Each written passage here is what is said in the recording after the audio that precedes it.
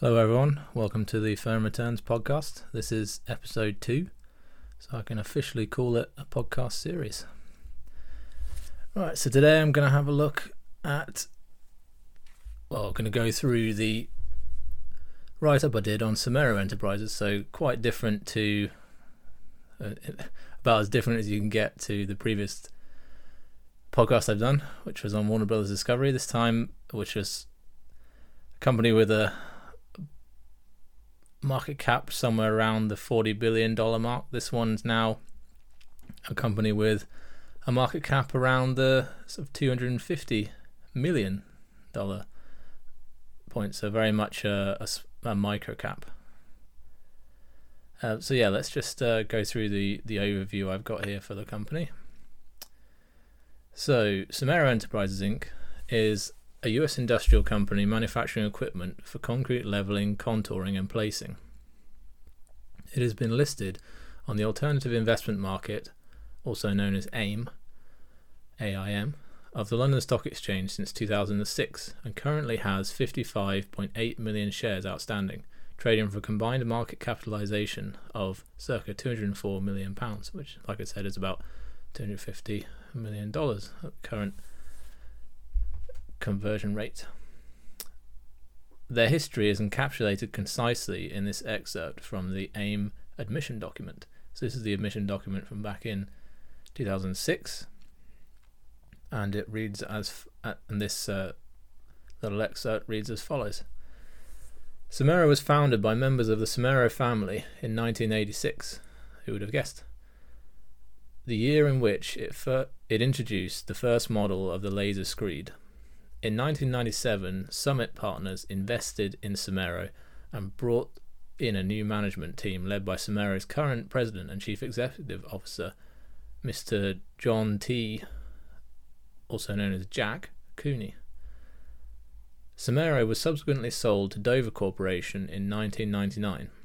In 2005, an affiliate of the Gores Group, a private equity company based in Los Angeles, California, acquired Somero from Dover Corporation.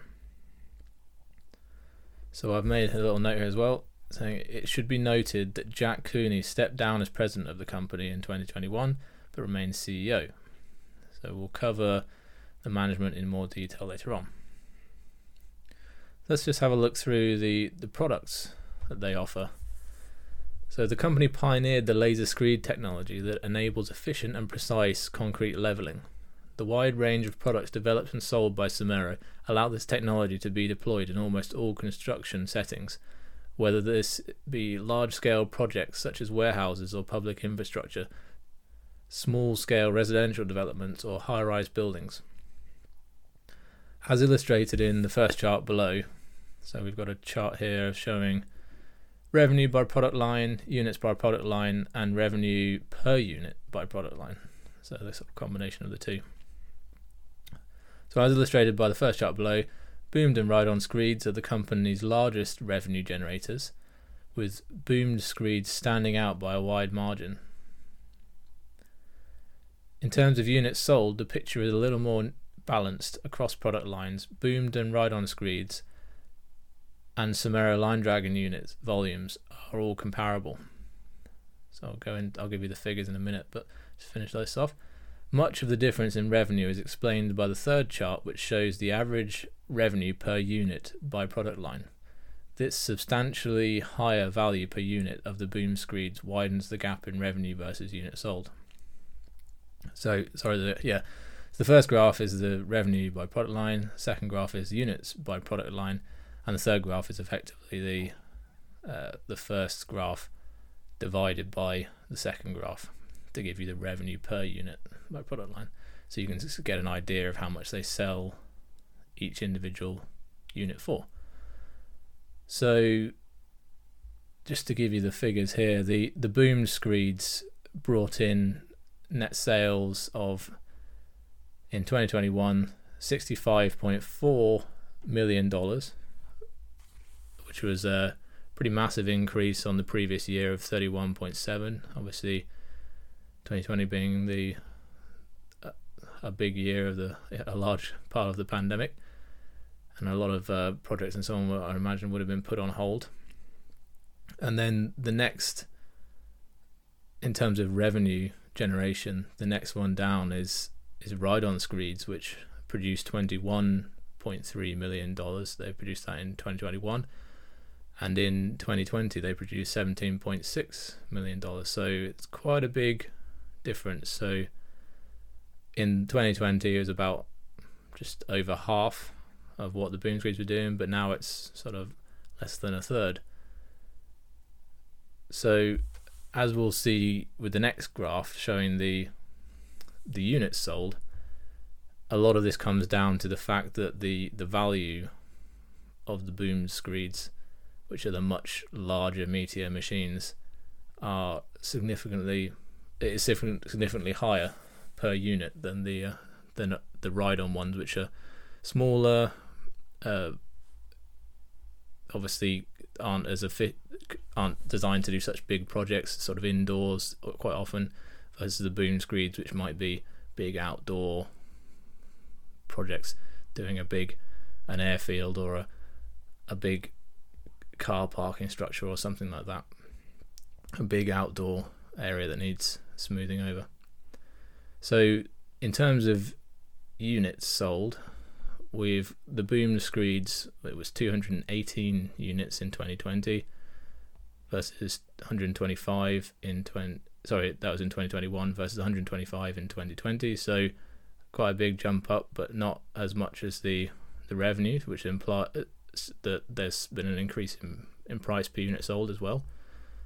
And then the ride-on screeds, rather than being just a third like they were in terms of revenue, are pretty close. They're 181 versus, and it was 157 in 2020 as well. So in both years, pretty comparable levels to the 218. In fact, in 2020, they sold more units than the boom screeds. 157 ride-ons sold versus 125 boomed. And then, as I mentioned as well, the Somero Line Dragon, which is another of their products, sold 132 units in 2020 and actually had a bit of a decrease in 2021, down to 110, but still all of them quite comparable. So yeah, then we move on to the revenue per unit by product line. So we can see, just to give you an idea, the boom screeds in 2021 were selling for about $300,000 each versus $254,000 in 2020. Ride-on screeds in 2021 were selling for about $118,000 versus $112,000 in 2020. They have a category called remanufactured machines, which is effectively refurbished machines, and they're usually some of the big boom screeds, I would imagine, from these prices. So it's 185 in 2021 and 157. So I imagine they're older boom screeds that have been used in prior projects now getting refurbished and resold to people who don't want to pay for the latest model. And then the Somero Line Dragon, just to give you a comparison, is much less, 38,000 per unit in 2021 and 36 in 2020. Another one that's quite high and comparable, but they only sold 3 units in both 2021 and 2020, which is one of their new products, which is the Sky Screed. So this sells for, in 2020 they sold it for 333,000, and in 2021 they'd reduced the average price down to 300,000. So it's very comparable to the boom screed. Now this is one that it's a screed with a big arm for smoothing over, but it sits on top of skyscrapers. Basically, it's for smoothing over and doing the whole roof area on top of a tower block, for instance, as it's being built. So it's much more like a kind of a crane in appearance. I recommend having a look. Somero actually has a YouTube channel, and they have videos. You can see all of these different machines in action to get like an actual picture of what they look like. And I think I might have shared some of these videos on Twitter at various points as well. The Somero Line Dragon is basically it's a concrete placement machine. So it has a big hose, and it's remote controlled, and it can be driven out into the concrete to place the thing. And this is, if you imagine people physically doing this, when you're carrying a hose full of liquid concrete, it must weigh an absolute ton. So there's apparently a lot of back injuries and stuff like that. You read some of the testimonials with some of the construction companies that use it, and they're talking about how just it's worth its value just in terms of the reduction in back injuries and medical claims they've had to file out. So that Somero Line Dragon, as we'll find out later on, actually was something that they acquired through an acquisition as well. It was obviously it didn't used to be called Somero Line Dragon; it used to just be called the Line Dragon. So that's something they've purchased. Right, so let's just carry on reading. So many of the product lines are complementary to each other. For example, the 3D profiler system can be combined with most of the laser screed models to allow accurate paving of contoured surfaces. Similarly, the Somero Line Dragon, a product acquired in 2019, as I said, can be combined with smaller laser screed models for rapid and precise concrete placing and leveling. A newly released product, Broom and Cure, is also designed to work in concrete with the boom screed models to brush and cure the concrete immediately after it has been leveled. So there's a good video of that as well on the YouTube channel, showing you the boom screed going in, smoothing the concrete, and then it being following right behind it. You've got this broom and cure machine that looks very, very similar, with a big arm that goes out and it just smooths the concrete and sprays the curing mixture. I think it might just be water, but I'm not an expert, so I can't tell you. But this is something that in other videos you see is a very manual job. They've got these guys doing the brooming with these absolutely massive, long, bit like when you see window cleaning of really high buildings and stuff. It's that kind of thing, with a bit of a quite a wide thing, but it's obviously limited by what the kind of weight they can actually hold. Whereas obviously if you've got this in a big mechanical arm, it can have a much wider broom and be much more efficient. But obviously it's a much bigger, more costly machine. But there's obviously some value there, and it's a product they've brought out. So let's have a look at. As you would expect, many of the technologies the company's developed are protected by patents. They currently have 90 patents either in place or pending, and continue to invest in new product research and development. Yes, this was quite impressive, and when I looked at some of their competitors, the Somero really stands out as the largest patent holders in the industry, and I think I mentioned that later on when we talk about some of their competitors. So, geographic distribution. The company's global headquarters is in Fort Myers, Florida, and its main production facility is based in, I think I want to say Halton, Michigan. Maybe someone who's comes from Michigan and knows that name can correct me. It also has regional sales and service offices in the UK, India, Australia, and China. The Halton facility has been undergoing a $9.5 million, 50,000 square foot expansion, which will increase its production capacity by 35%. This was on track for completion by year-end 2022 and on budget as of their latest trading update. So I can confirm later on they confirmed that it was completed and on budget. The expansion will facilitate production volume to support $175 million in revenue, creating capacity for growth from the $133.3 million of revenue generated in 2021 and the $138.8 million estimated for 2022. So after I've gone through this, I'll update you on what their latest figures were and whether they met these estimates. North America is the company's largest market, making up 80% of sales in 2021. This is followed by Europe at 9.1%, Australia at 4.6%, China at 2.0%, and the rest of the world contributing a combined 4.4%. So I've got a little graph here showing those regional sales. And North America can be shown in 2021 produced $106.6 million in sales, and that was up from $70.7 million in sales the previous year. Europe, the next highest, at $12.1 million in 2021 and $8.6 million in 2020. Australia then at 6.1 in 2020, and this is a pretty phenomenal increase from the $1.1 million they did in 2020, and this is, as I'm going to explain, due to the fairly recent establishment of the sale of a new sales office and team in Australia. So this is why, on the relative basis, Europe and Australia in particular, are showing the greatest year-over-year growth in their region. China, it was $2.7 million in 2021, and it was just down from 3.9 in 2020, and this is the only region to have had a decrease between those 2 years. We'll get a little bit into that later on. And the rest of the world combined did $5.8 million, which is an increase on the $4.3 million achieved in 2020. The European and Australian sales and service offices were established fairly recently, with the European office the older of the two.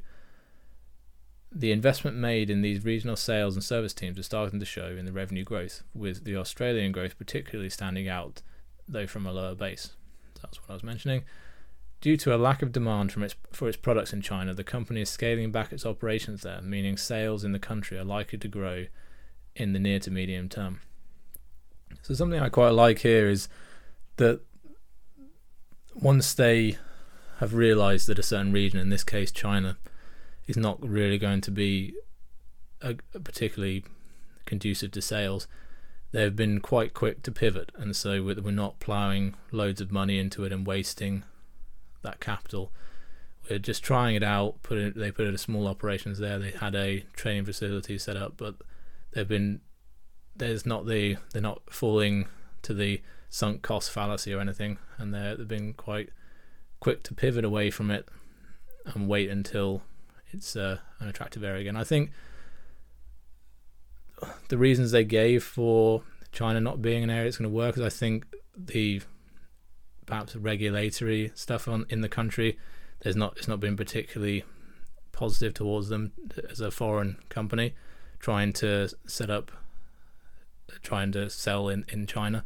Also, I think part of that is also to do with there's a local competitor that really only has quite basic range, nothing to match some of the bigger screed models and higher tech stuff that they've got, but they do have some basic leveling, laser screed leveling technology, and so I think China is trying to protect that company by preventing some of that. That bit's speculation, but I would imagine it's something along those lines. And I'm not entirely sure that even though there is that company being started there, so obviously there are people in China who believe there is value in it. I think generally the construction industry hasn't perhaps appreciated the value of the laser screed technology and how it can improve the benefits of it can have on the efficiency of a warehouse as operation afterwards, reducing wear on equipment, forklift trucks driving around, and just generally improving the precision of things afterwards, and the speed of which you can achieve these results. So I don't think that's quite been appreciated in China yet, and I don't think there's not really the market for it at the moment. So they've pivoted away. So let's have a quick sip.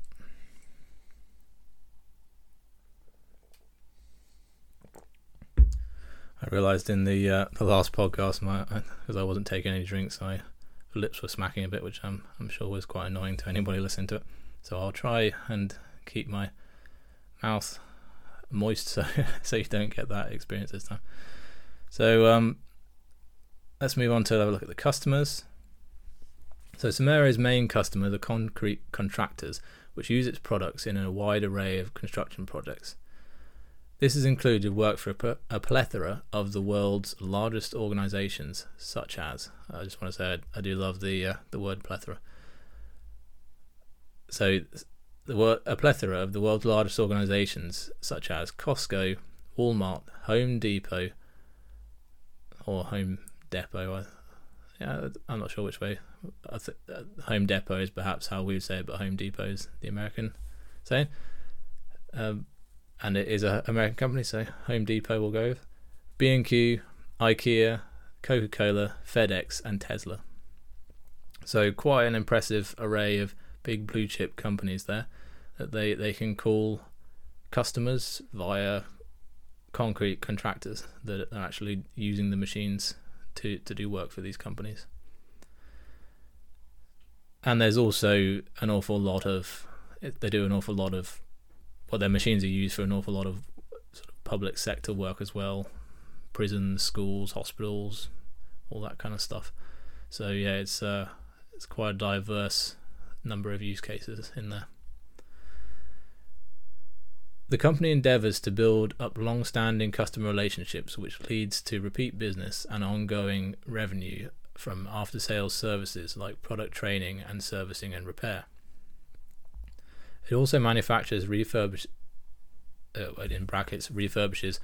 older machines, which it resells to more financially constrained customers at lower prices than the new models. So this is what we saw earlier with the remanufactured machines selling for around about half the price of the new ones. So it means they get some resale value, and I think the actual profit margin on those is pretty phenomenal because they don't have to do too much work to get them into shape, and they're able to resell them on. Due to the size of some of Somero's customers, there is an element of concentration to revenues in any given period. For example, at 31st of December 2021, the company had 2 customers which represented 21% of total accounts receivable. Similarly, at 30th of June 2022, the company had 2 customers which represented 20% of total accounts receivable. Geographic expansion is likely to reduce this concentration going forward. So yeah, I think a large part of this is going to be to the nature of some of the size of some of the concrete contractors in America, and I'm sure that there are some that operate over multiple states, for instance, so or are involved, get large contracts for various different nationwide companies, as we've mentioned before. So I think, yeah, there's going to be just an element of concentration just because of the concentration in the concrete contractor industry. But with the geographic expansion into other regions, I think that's naturally going to decrease some of the concentration. It's still not too bad. So top 2 customers representing sort of 20% is of the account receivable is not too bad. And like I say, these are pretty big, reputable contractors doing contracts for big blue chip companies and government contracts and so on. So their insolvency risk is probably pretty low anyway. So let's have a look at competition. So Somero is the largest and oldest manufacturer of laser screed leveling machines, having pioneered the technology in 1986. Its closest competitor is Ligchine. Let's call it Ligchine, another US company founded in 2007, which offers a range of boomed screed machines with their own laser guided technology. They also make one drive-in model, which is comparable to the ride-on range from Somero, and a concrete placement machine, which is a competitor to the Somero Line Dragon. In terms of scale, Ligchine has a much smaller product offering than Somero, illustrated by the 6 patents it has in place and 8 pending compared to Somero's 90. So that's what I was saying earlier. I found a UK-based concrete contractor which uses a Ligchine boomed screed alongside a range of boomed and ride-on models from Somero. This demonstrates that they also have a international presence and can compete with Somero in certain product categories.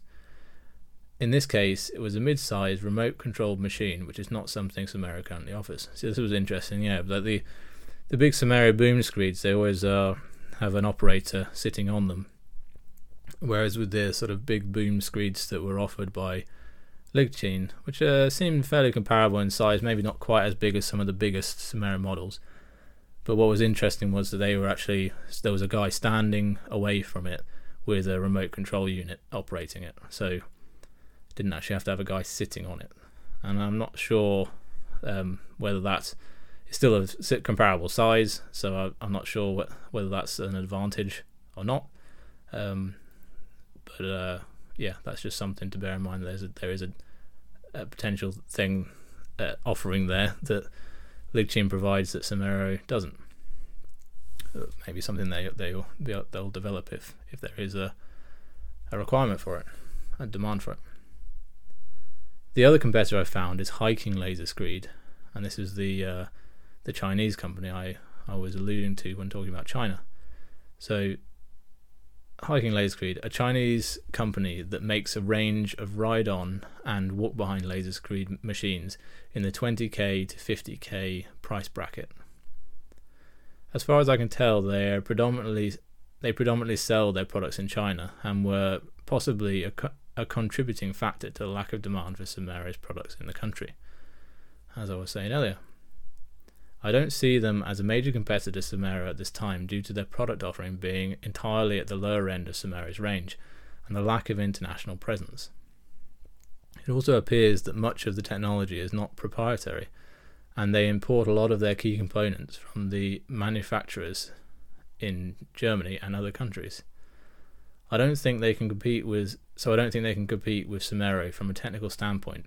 However, their factory footprint is significant and would likely facilitate substantial sales growth in the future. So if you have a look on their website and you see some of their videos and stuff, you can see I've got a pretty massive factory facility set up there. So there's plenty of room for growth there if they do need to expand.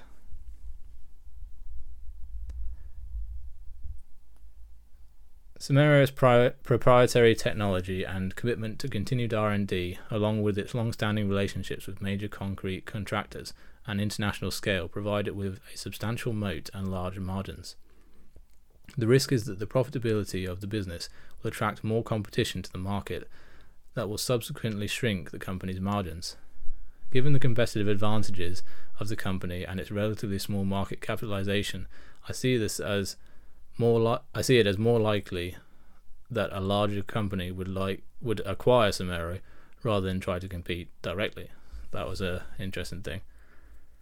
So maybe you could see some large, given that it's just a £200 million market cap, $250 million, you could see some large competitor, some large machine company. There's plenty that have got in the multi-billions of dollars that could come along and decide this was something they wanted to acquire, much like you sort of saw in some of Somero's earlier history when it was being picked up by private equity companies and so on. So I think companies of this size definitely can be considered targets for this kind of thing, whether it's from a company in the space making these kind of machines, or a private equity wanted to do a leverage buyout or something. They probably wouldn't need much leverage for $200 million or $250 million.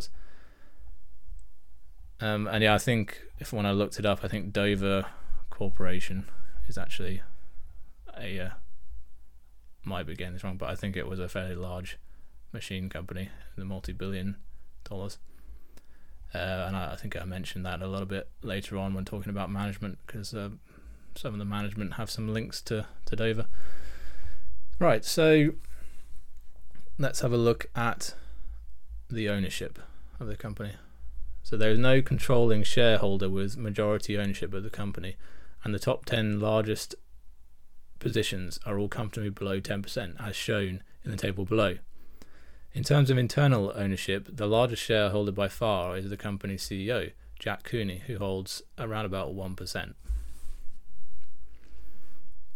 So we have a list here of some of the top holders of this company. So Hargreaves Lansdown, Close Brothers Asset Management, Interactive Investor, Unicorn Asset Management, Aberdeen Standard Investments, Chelverton Asset Management, Schroeder Investment Management, Canaccord Genuity Wealth Management, Societe Generale, and AJ Bell. And I've made a little note underneath saying, I could be wrong, but I believe the stock brokers listed, e.g. Hargreaves Lansdown, Interactive Investor, and AJ Bell, actually represent the conglomeration of individual investor accounts. So yeah, I could be wrong with that, but that would make sense.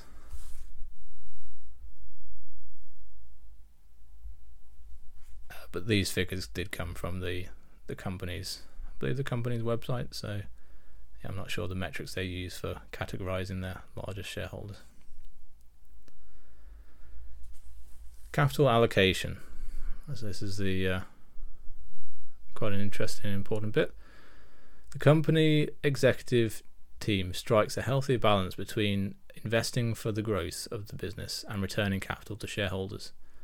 Examples of investments made include the $9.5 million expansion of the Horton production facility, the establishment and build-out of the in-country sales and service teams in an increasing number of geographies, and the acquisition of the business assets of Line Dragon LLC. So that was obviously what became Somero Line Dragon. In terms of capital returns, the primary medium is through dividends. The company pays regular final and interim dividends, which most recently came to 22.02 cents and 10 cents per share, respectively. In addition, the company has started paying a supplementary dividend which amounted to 19.70 cents for financial year 2021. The supplementary dividend is set according to a policy of paying 50% of the excess of net cash over the year-end target. In 2021, this target was $20 million, but for 2022 it will be raised to $25 million to reflect the growth of the business. Overall, dividends paid in 2022 totaled 51.72 cents, equating to a yield of circa 11.6% on the stock price of £3.70 or $4.46. So it's worth noting, I think this is more like £4.20 now. So it has that yield. Relative yield has come down a little bit as the stock price has appreciated a little. In addition to dividends, the company also does share buybacks. Currently, these are just being used to offset stock-based compensation and prevent shareholder dilution. Stock-based compensation is currently running at around 1 to 2% a year, so a similar quantity of shares are being repurchased on an annual basis. So we'll have a little drink.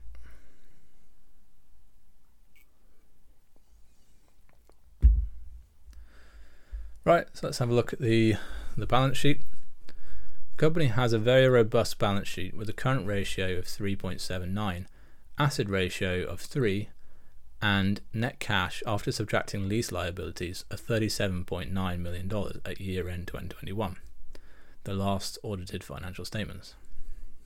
So just remember with that cash figure that the market cap is only around about 250 or closer to maybe $300 million, so quite a big chunk of cash there.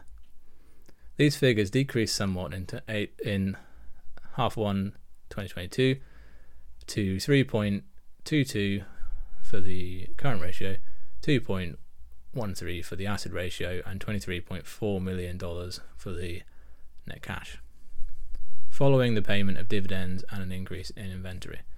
So you'd expect these to come up towards the end of the year, as by the time you get around to the same point at which the previous figures on the year-end balance sheet were reported. So as of year-end 2021, Somero's current assets made up the majority of its total assets, $68.1 million of $97.4 million. And most of this was cash and cash equivalents, $42.1 million. Inventories made up a further $14.3 million and receivables $7.7 million. At the end of H1 2022, cash and cash equivalents had fallen to $27.2 million following the dividend payment made in May. Receivables had been reduced to $6.6 million owing to prompt customer payment, and inventory had increased substantially to $19.9 million. The majority of the company's non-current assets are made up of tangible assets within the category of property, plant and equipment, PP&E. At year-end 2021, PP&E was valued at $21.6 million, and at the 30th of June 2022, it had increased to $23.2 million after continuing work on the Horton facility expansion was capitalized. Intangible assets, intellectual property, etc., and goodwill made up only a small portion of the company's overall assets. At 30th of June 2022, they were valued at $1.3 million and $3.3 million respectively. The goodwill present on the balance sheet is attributable to the company's prior sale of from Dover Corporation to the Gauze Group in 2005, and the later purchase of the Line Dragon LLC business assets in 2019. On the liability side of things, there is a similar picture. Current liabilities make up the vast majority of total liabilities, $18.3 million of $21.7 million as of 30th of June 2022. And of these, accounts payable and accrued expenses were the most significant at $7.4 million and $10.4 million respectively. Somero's debt interest is more than covered by the interest they receive on their cash deposits, so no need to worry about interest cover. So it's nice to hear about a company that, compared to Warner Bros. Discovery, for instance, that basically doesn't have any kind of leverage to worry about. The company has a $10 million line of credit with a maturity date of September 2024 and an interest rate of LIBOR, so I think that's London Interbank, something right, LIBOR plus 1.25%, which as yet remains undrawn. Subtracting the liabilities from the assets gives the shareholders' equity, which was $68.3 million as of 30th of June 2022, with a market capitalization of circa $249 million, so about $250 million, but as we say, it's slightly higher now. This gives a price to book value of 3.6. It's worth noting that this is calculated using the mid-year equity figure, and given management's year-end estimate for cash to be $39.9 million, we can reasonably expect this price to book ratio to be a little lower.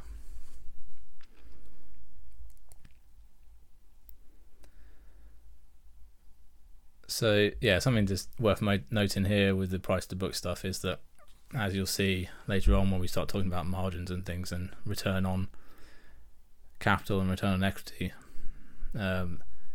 it goes well because of the things like the patents and the general technology they have, and their ability to compete with their competitors and the unique offering.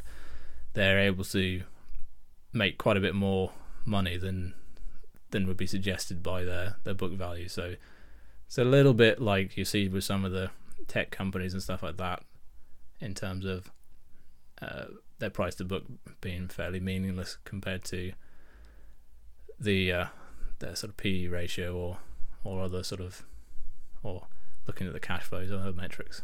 So yeah, but as we'll see, it's the company's trading pretty cheaply on all sorts of all kind of earning metrics. So let's have a look at the income now. As shown in the chart below, the company's revenues have grown quite substantially since listing, though with some cyclicality. There was some rapid growth in 2006 and 2007 before the 2008 financial crisis hit and depressed revenues from 2009 to 2011. Then from 2012 to 2018, there was an upward march which cooled off slightly in 2019 and then remained flat in 2020 as we entered the pandemic. 2021 saw a pretty dramatic increase, likely due to pent-up demand from 2020 that was pushed back a year, though this appears to be roughly the level you'd expect if 2019 and 2020 had followed the trend of the prior 8 years. Management has estimated that revenues for 2022 will come in at $138.8 million, and I'll give you the proper figure on this a bit later, suggesting the high revenue figure in 2021 wasn't just a one-off spike. So yeah, it's a bit of a roller coaster kind of graph. You've got a little peak after it listed. It then drops down because it obviously goes into the financial crisis, and I think perhaps their approach towards debt and other things was quite different at that time, and they were paying high debt interest at that time. And then they found religion and sorted out their balance sheet, and then you just got a really nice, smooth, pretty much straight line up all the way up to 2018 before it then kind of leveled off a bit in 2019 and 2020, and then sort of continued back up in 2021, pretty much following the straight line that was set from 2012 to 2018. So yeah, 2019, interesting to see that the year before the pandemic there was some kind of cooling off there, but yeah, it was a kind of abnormal for such a smooth growth curve to be shown anyway. Right, so let's move on. If we include the estimated figure for 2022, the average 5-year and 10-year revenue growth comes in at 11.72% and 16.96% respectively. Given the scope for international growth outside the company's main North American market, I think it's reasonable to expect revenue growth of around 10% or more to continue. Of course, there is the potential for revenues to take a hit if the economy enters a prolonged recession over the next couple of years. Rapid interest rate rises in response to double-digit inflation in much of the world is likely to have knock-on effects to the global economy that may depress demand for construction and, in turn, Somero's products. Much of the revenue increase in 2022 was attributable to inflation-driven price rises, rather than increased sales volumes. In fact, as mentioned earlier, units sold in H1 2022 fell relative to the year before, but we'll have to wait to see how things went in H2 for a full comparison. I think it would be inaccurate to attribute any slowdown in 2022 sales to general economic stagnation. Rather, it's more likely to be revenue returning from its previous growth trajectory after the demand carried over from 2020 into 2021 caused a dramatic spike. Net income paints a similar picture, though a little less smoothly, and with some notable negative figures between 2009 and 2011. The particularly large drop in 2009 was likely due to the write-off of inventory or other assets, as a similar fall was not seen in the operating income. I have limited data going back this far, so I'm only able to make an educated guess. So yeah, I've given a graph here showing the net income and operating income going all the way back to the time it was listed, and it follows a similar kind of curve, but the net income turns pretty negative in 2009, which and then sort of stays negative for 2 years after that, so 2010 and 2011. Only really and then just started turning profitable again in 2012, and then sort of shooting up and following the same kind of trajectory curve we saw before, but slightly more leverage because it's going from negative to positive.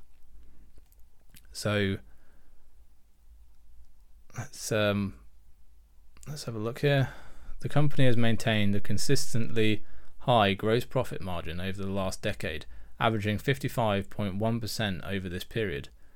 The operating profit and net profit margins have shown impressive growth of 4.39% and 3.17% respectively in 2012 to in 2012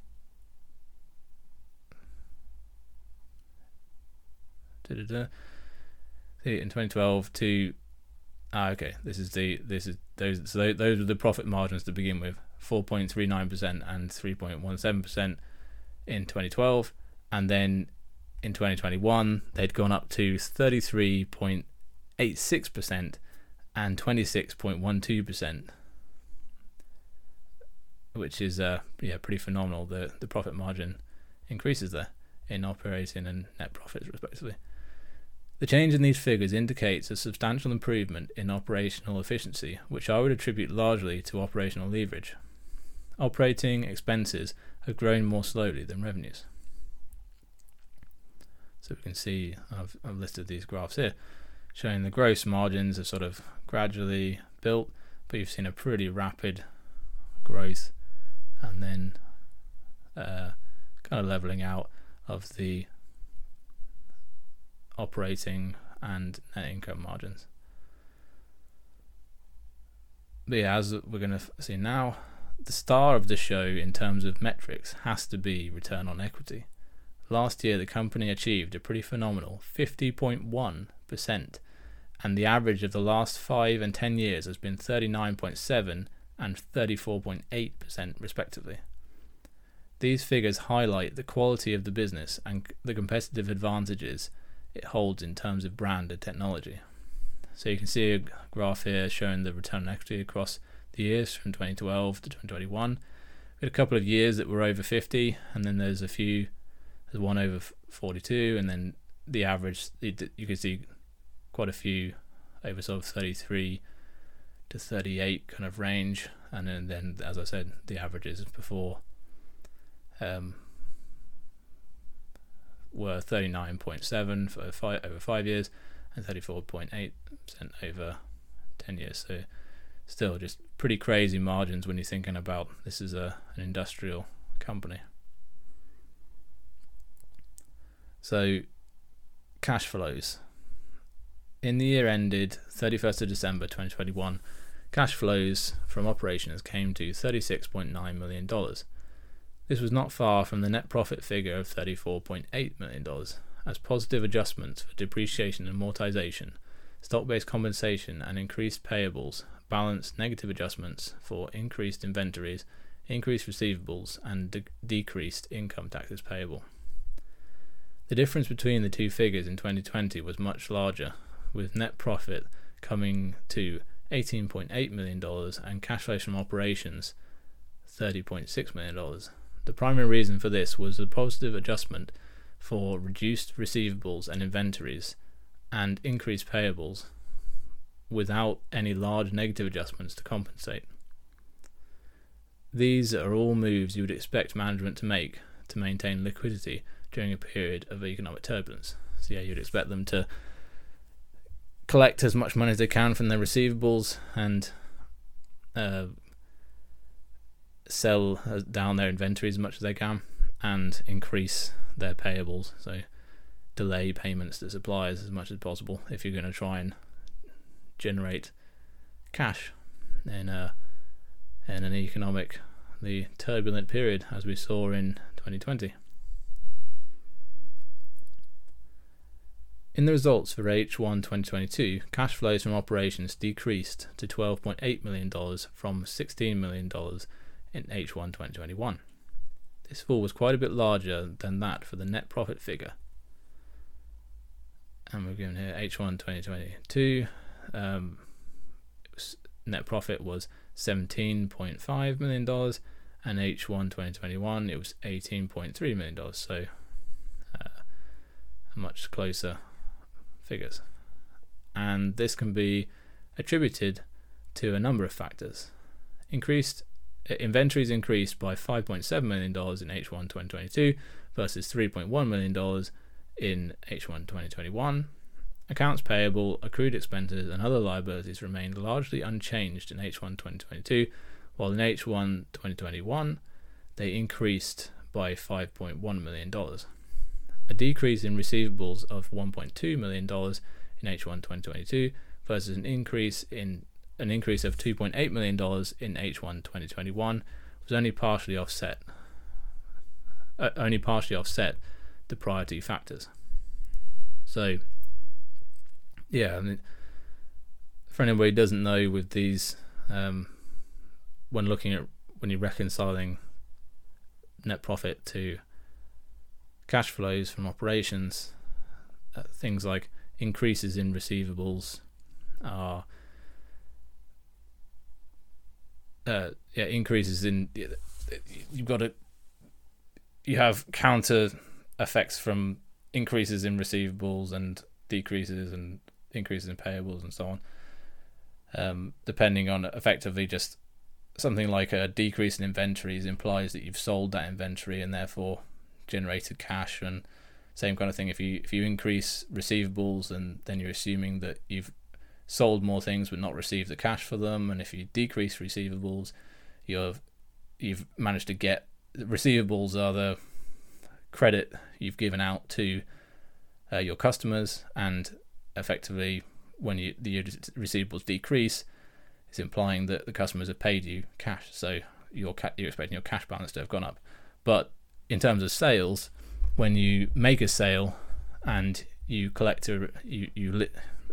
record a receivable, that counts towards the profit, and so this is why.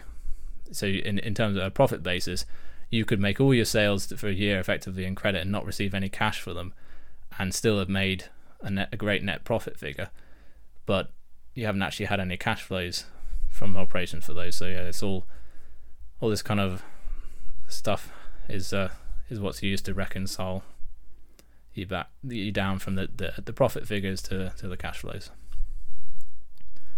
for anybody who wanted to know. So in 2021, $6.2 million was invested in purchases of property and equipment, and this trend continued in H1 2022 with a further $2.3 million investment. These will both primarily be attributable to the $9.5 million being invested in the expansion of the Horton production facility. So, net cash used in financing activities amounted to $24.3 million in 2021, comprising largely of the $22.4 million in dividend payments and $1 million in share buybacks.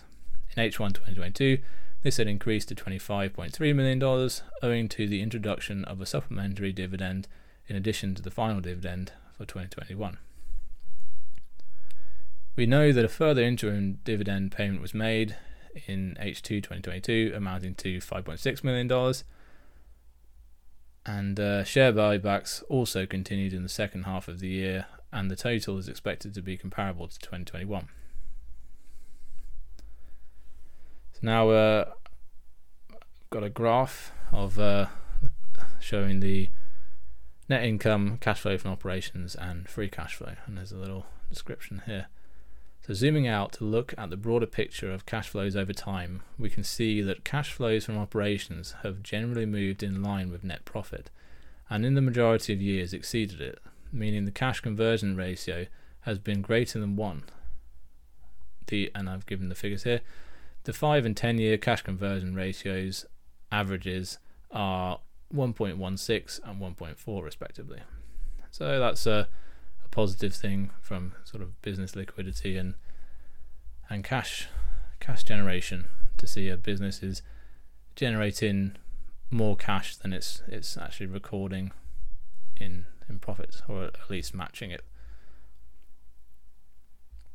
When studying the company's cash flows from a valuation perspective, the cash flows from operations with the optional subtraction of depreciation/amortization charges are probably the better figure to use, rather than free cash flows, which subtract capital expenditure on PP&E, such as this capex that will be attributable to growth rather than replacement. So yeah, they don't really give you a division of capex into growth and maintenance capex. So, but we know that a lot of the spending they've been doing recently, at least, has been growth capex, like the expansion of the production facility and putting in, new invest. And you think about, there's other figures I think that don't really show up here as well. Like, for instance, if you're expanding your sales team in other countries, you've made an investment there, and yet it's increased it will have actually decreased your gross profit margins, not gross, but your operating profit margins. But initially, and it will show up as higher expenses and so on. But that's effectively an investment you've made into expanding and growing sales in future years. So, and increasing your revenues in future years. So it's these kind of things aren't necessarily reflected in there. So it's but worth bearing these things in mind. So have another quick drink.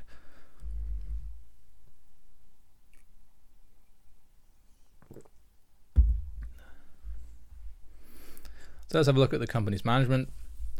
The company's non-executive chairman is Lawrence Horsch, aged 87. Lawrence has been with the company since 2009 and has served on 26 company boards throughout his career, as well as investing in 30 venture projects and 4 corporate turnarounds. He also co-founded SciMed Systems, which was later merged with Boston Scientific Corporation. That sounds quite familiar to me, that one. I did actually have a look at it, but I can't exactly work out why I know it, but it's Boston Scientific Corporation. Definitely rings some bells. CEO and director John, aka Jack Cooney, aged 74, has served as CEO of Somero since 1997 and became an executive director in 2005. Prior to joining Somero, he was CEO of Advanced Machine Company, a $145 million industrial equipment manufacturer located in Minneapolis, Minnesota. I think the performance of the company over Jack's long tenure speaks to his aptitude as CEO.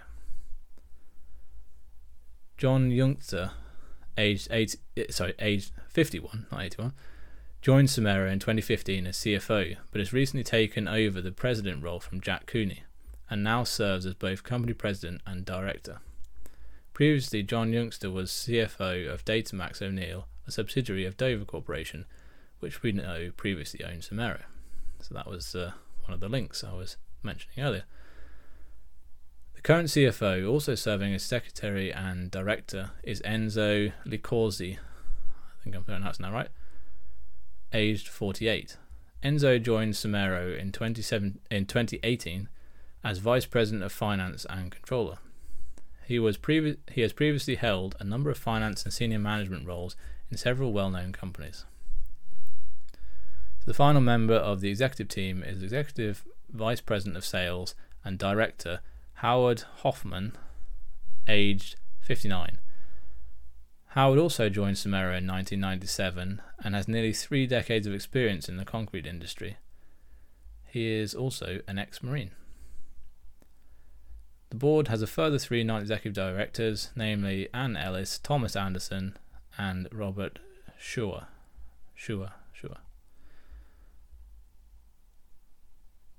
So let's move on to probably the most crucial bit, maybe second most crucial compared to with risks.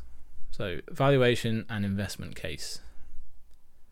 Given how closely net profit, cash flows from operations and free cash flows have tracked one another over the last decade, I think it is reasonable to take your pick according to your personal preference. To be conservative, I like to use the 5-year average as the denominator in valuation ratios, as this allows for a potential downturn in the next few years. Using this approach, the PE, POCF and PFCF for price to earnings, price to operating cash flows and price to free cash flows ratios are 10.9, 9.6 and 10.9 respectively. So PE and PFCF basically the same, and then slightly lower for the price to operating cash flows. Using the results from 2021 rather than the 5-year average, the PE, POCF and PFCF ratios are 7.1, 6.7 and 8.1 respectively. So, as you'd expect, come down due to the growth.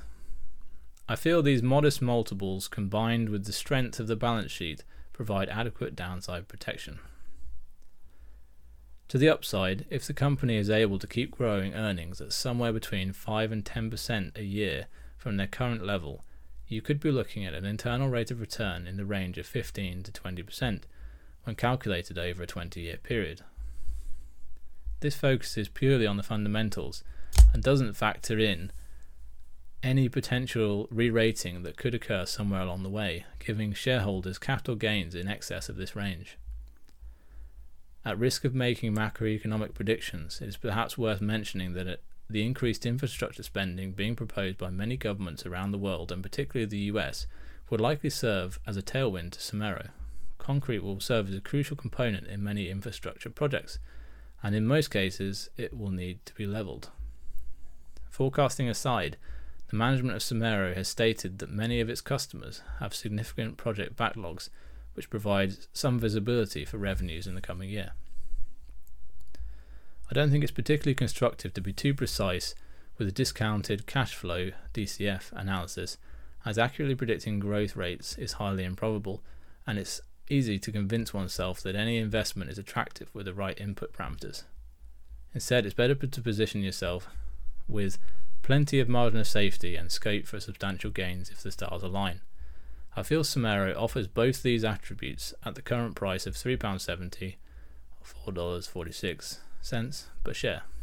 So like I say, it's come up a little bit since then, but still looks very attractive to me. Still a below 10 PE for a company that's got an average return on equity sort of well north of 30% over the last 5 and 10 years, and is only £200 million, a bit more now, and is growing at the rate it's been able to grow, and has a lot of scope. It's only really just touching the surface of what it could be doing internationally. It's largely still 80% of its revenues are derived from the US, so a lot of potential for, if you could see, maybe not the same size as the US, but if Europe and Australia and some of the Latin American markets of that start to grow up to be comparable sizes to the US market, you could see really massive growth in the company. I could see a path to it being $1 billion company in the future, that's for sure. If the stars align, as I said. But on the downside, you're still only paying for less than 10 times what it's currently producing. So even if it just stayed in the US and the international, maybe it would be a slightly more risky offering then. But we're talking about a company as well that's continually innovating and developing new products, spends a good amount on R&D each year to keep improving its offering. It's not a company that's just sitting still. So yeah, it's got a lot of the right kind of asymmetry, I would say, that you want to look for in an investment. So speaking of downsides, let's have a look at the risks. So the two primary risks Somero faces are a fall in demand due to an economic downturn and increased competition. I'll address both in turn. The company has been around since 1986 and has been publicly listed since 2006, which means it has survived several recessions, of which the most pertinent was the global financial crisis, the GFC, of 2008. In the financial data we studied earlier, we saw that revenues took a substantial hit in the years following the GFC, and net income turned negative for 3 years. There are a couple of notable points to be made here. Firstly, cash flows from operations remained positive in all years but 2009, where they were $1.2 million. Secondly, the company had a net debt position entering the crisis and was forced to refinance this debt, while the financial sector was decidedly risk-off. On On the second point, this is far from the position the company is in today. It has a substantial net cash position and no debt at all if you exclude lease liabilities. In addition, it has $10 million of prearranged debt. It has a $10 million prearranged debt facility in place should it need to draw on it in a crisis of liquidity. These factors, combined with the increased scale of the company and growing presence in international markets, make it more resilient to a downturn than it was in 2008. I would consider it highly probable that the company could survive even a recession of GFC magnitude. Addressing the matter of competition, as I've discussed previously, there are already a couple of competitors in this space. Currently neither have the scale or product range to match Somero, but this doesn't mean they couldn't in the future. Somero will need to continue to grow and innovate in order to stay ahead of its competitors and prevent it losing market share. Thus far, the management has proven their willingness to do so in a measured way that maintains the financial resilience of the company. This process is likely to prove beneficial to shareholders and customers alike, as the product offering and cash flows of the company will both be improved. Something that could be considered a risk is the possibility of the company being acquired. As briefly mentioned above, the company's competitive advantages and relatively small size from a market capitalization perspective make it likely that any large company wishing to enter the sector may consider an acquisition the easier option when compared to building a competing business from scratch. Some may see this as an attractive possibility, as it would result in a quick gain, but for someone looking to hold the business for a long time and benefit from its potential growth, this wouldn't be a desirable outcome. So I'll just give, I've pretty much said this already, but let's just give the final conclusion I've listed here. So as stated at the top, the size of this highly profitable and growing US industrial company makes it too small for many institutional investors, which in turn creates an attractive opportunity for individuals. Adequate margin of safety is provided by a robust balance sheet with net cash and a PE of 7.1. The prospect of continued international growth, which would be internal as well, and a multiple re-rating offers the potential for outsized returns. So that was finishing up my write-up on it. So I just wanted to, so after I wrote that, we had a trading update. So I did a Twitter thread on this. So you can have a look at that on my Twitter profile if you want to read this one. Obviously the write-up was at firmreturns.com, so you can read that there. But yeah, let's look at the trading update. So I've said here, Somero Enterprises Inc. released a trading update for the financial year ended 31st of December 2022 today. So here are some highlights. Revenue is expected to come in at $134 million versus the previously forecast $138.8 million. So that was, just to fill you in, that was still up on the previous year, which is 133.3, but yeah, a little bit down from its forecast. This is predominantly due to supply chain issues in the US market that led to concrete shortages and disruption to construction projects. A similar drop in EBITDA to $46 million versus a forecast $47.7 million was also seen as a result. Cash at the end of the period was $34 million. On a positive note, trading in Europe increased by more than 20% and Australia nearly 40%. In 2021, these regions contributed $12.1 million and $6.1 million respectively. So we can estimate this year's figures to be somewhere around $14.5 million and $8.9 million. So yeah, we're seeing that international growth continuing as desired. Total revenue growth outside the US came to just under 20%, resulting in an international revenue contribution of 24% versus 20% last year. So that means the US has come down from 80% down to 76% of the revenue. So yeah, that's all looking positive. But obviously, part of that is due to the US market slowing down a little bit as well. but generally good to see we've still got a higher revenue than the previous year, but overall, but a higher revenue overall, but a more diversified geographical revenue mix. So and as I alluded to earlier, the 50,000 square foot facility expansion was completed in Q4 and is expected to be fully operational in Q1 2023. And it was all on budget. Outlook for 2023 is positive, with revenue and cash generation expected to be comparable to 2022. So one would hope that would mean you're going to have similar expectations for what they're going to offer for their supplementary dividend as well. So further investment is planned for this year to fuel future growth, and I've said all in all a pretty good result considering supply chain disruptions and inflationary pressures that have affected the construction industry this year. So I think there was also something about revenues in Europe being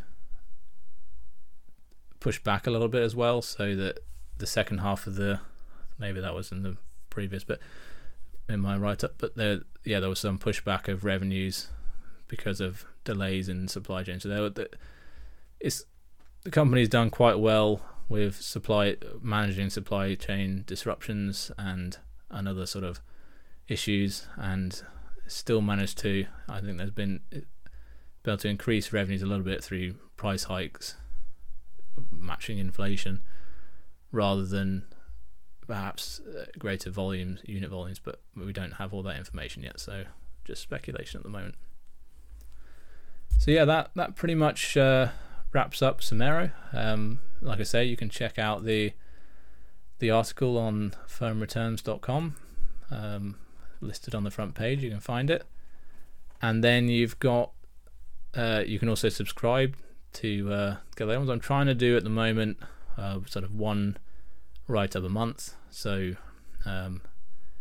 this one the last one came out around beginning of this month, so it'll be sort of beginning of next month. And I'm currently working on quite an interesting one. It's a net asset play, a UK pub and hotel chain called Fuller, Smith and Turner. Really quite interesting one. It's selling at they recently revalued the asset portfolio, so the estate of pubs and hotels, which had not previously been done since 1999, and the result was that it's added something like £400 million onto the book value of the company, which, considering the company is currently trading below the book value,